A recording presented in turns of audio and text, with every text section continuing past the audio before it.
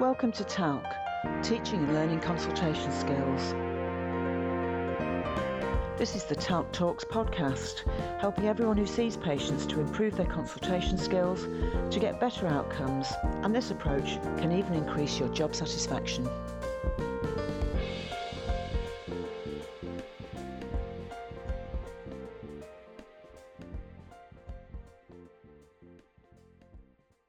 Avril Danchak here, talking about Module 00, top tips for strengthening your consultation skills. So here are 7 tips for strengthening your consultation skills if you're a clinician in training. And this chapter was written by Jonathan Squibbs, a clinician in training, based on his own experience. There's always a lot to do when you're in training for a new role. You might need to learn about new conditions or treatments, keep on top of a training portfolio, or prepare for exams. Regardless of the new clinical role you're training for, consulting skillfully with patients is a fundamental aspect of healthcare. And here are 7 tips for how to strengthen your consultation skills during your training. Tip number 1. Find good consultation skills resources to help you learn quickly. There are numerous consultation skills resources. Some are formal textbooks which summarise the evidence for particular skills, while others are more informal books based on one individual's experiences. There are also a growing number of online resources including blogs, e-learning packages and podcasts. Everyone learns in different ways, and some formats will be more appealing to you than others. Try out a few different options to see which works for you in terms of style and content. Libraries, whether in hospitals or in your place of work in primary care, are good places to look. Your supervisor will probably have a favourite book that you could borrow to see if it suits you. The TALC resources are fantastic to use when developing your consultation skills. There are short articles and podcasts covering all the elements of the consultation, with advice and tips for how to consult more effectively. The TALC materials also include lots of links to other resources for when you want to go off and find out some more. Top tip number 2. Work closely with colleagues. Now, we're often told that practice makes perfect, but merely repeating the same thing doesn't mean we'll get good at it. Imagine the pianist who practices every day but has mixed up the black and white keys. The end result might be that they're very good at playing things wrong, but not very good at playing things right, and the end result might not be too kind on your ears. Involving other people can guide you to identify which skills you need to develop and to give you some feedback as to how well you're doing. This is illustrated by something called the Johari window. We all have blind areas that we can't see that other people can see, and by inviting others to give feedback, this blind area becomes more open and enables us to act upon it. So, for example, there are things about our consulting which are known to us and also known to other people, and these are open things. There are things that we know about our own consultation skills that other people don't know, perhaps what we do behind closed doors, and these are hidden. There are things which are unknown to us ourselves but known to other people, and this is referred to as us being blind to these things because they are known but we ourselves can't see them. Finally, there are things that we don't know about ourselves, but other people don't know either, and these are simply unknowns. Your supervisors are invaluable resources. They have an understanding of how to consult with patients in your particular field and have been trained to help you develop these skills yourself. And there's more about this in the Making the Most of the Time with Your Supervisor section further on. Involving your peers can also give a lot of benefits. You could review each other's recorded consultations or practice mock clinical cases. Make sure that feedback is focused on development. To achieve this, focus on what was done well and on what could be done differently, which is sometimes called even better if. Set some ground rules for the session where you all agree to be a constructive friend. The next top tip is to make most of the time with your supervisor. Regardless of how often you see your supervisor, it's important to prepare for these meetings so that you'll get the most out of the time you spend with them.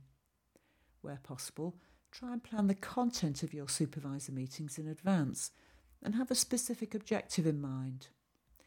There are many ways that you can work with your supervisor to develop your consultation skills, and this could include doing joint clinics, reviewing video consultations of your own, or discussing challenging patient interactions. Perhaps the most helpful of these is actually to review pre-recorded consultations of your own. This allows both of you to view or listen to the recording, spot the skills which are in place, discuss the consultation together, and work out how to develop. So, for example, perhaps you want to develop your skills at ending your consultations more easily and effectively. Before your supervisor meeting, you could read about that element of the consultation in your consultation skills resource, for example, the corresponding TALC chapter. You could then identify skills to try out with patients. You could record a clinic where you make a conscious effort to do these skills and then review the recordings with your supervisor. Your supervisor can offer feedback about how you're using the skills, and you can work together to decide how to develop those skills further. Discussing the impact of those skills on your consultations can be a very enlightening process. Top tip number 4, get used to seeing yourself on video. Most people don't like watching or hearing themselves on recordings. Some of this is due to camera trickery. For example, hand gestures often look more exaggerated on video than they really are because of the frame size effects. The strangeness of watching ourselves on video is also affected by our brains that filter out details we don't want to see because we're expecting something else. This is called confirmation bias. Start recording and reviewing consultations early in your training so that you get used to it, and so that you get used to asking patients for permission. You may find that the more you watch or listen to yourself, the more comfortable you come. If not, focusing on some specific aspects, for example, the patient's reactions or listening for specific phrases, can help to direct your attention away from yourself. Ultimately, remember that no one else watching your consultations cares about how you look or sound. An observer's interest is in the content and on how you interact with your patient. Top tip number 5. Don't be afraid to try things out, but don't try them all out at once. The only way to see if something works is to try it out. Practicing with others can be helpful to introduce you to a skill, and there is no substitute for trying things with patients and seeing their unprompted reactions. However, it's important not to try and introduce too many new things at once. Trying to achieve too many new consultation skills all in one go makes each one less likely to succeed. It takes time to develop a skill and to integrate it into daily practice. Identify one aspect of the consultation you'd like to work on.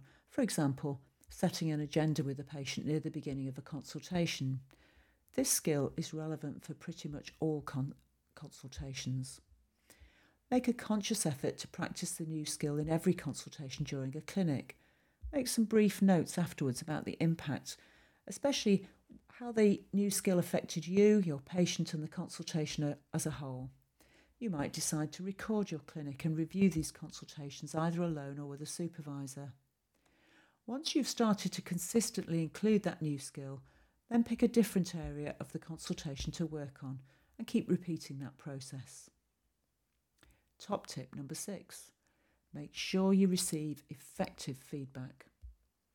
As we've said before, feedback is vital for consultation skills development. Some clinicians dislike getting feedback. It may be that you've had a particularly negative experience of receiving feedback in the past. You might find the way feedback is given to be off-putting or difficult for you to understand. It can even be hard to accept positive feedback about what you're doing well. Poorly given feedback can prevent learning. This affects confidence, self-esteem, and enthusiasm for development. So it can be helpful to think about how you prefer to receive your feedback. Discuss this with your supervisor early in your training. Ask them for feedback. Tell them when you'd like to get it and how you'd like to get it. Having these conversations helps to develop trust and can make feedback more effective. Of course, feedback should be constructive and specific. If these aspects are missing, then ask the person giving feedback to elaborate. so that it's clear what they're specifically talking about and what specifically could be improved and how that could be done. If you receive a generic statement like, "Your explanation wasn't very good," ask that person to explain specifically which aspects need developing and how you might do this. What would be an even better way to do this? After you've received feedback on your consultation, you should be in a position to create an action plan for how to develop your skills further. And if that hasn't happened, you haven't received effective feedback, so ask for some more feedback. There's a lot of detail about how to receive feedback as well as how to give feedback in Module 9, the chapter called Am I Nearly There Yet? Top tip number 7. Start preparing for any examination early on in training. Exams often seem a long way away, but they can quickly creep up on you. Think carefully about when you want to sit your exams if you do have a choice of dates, and this will help your preparation plans.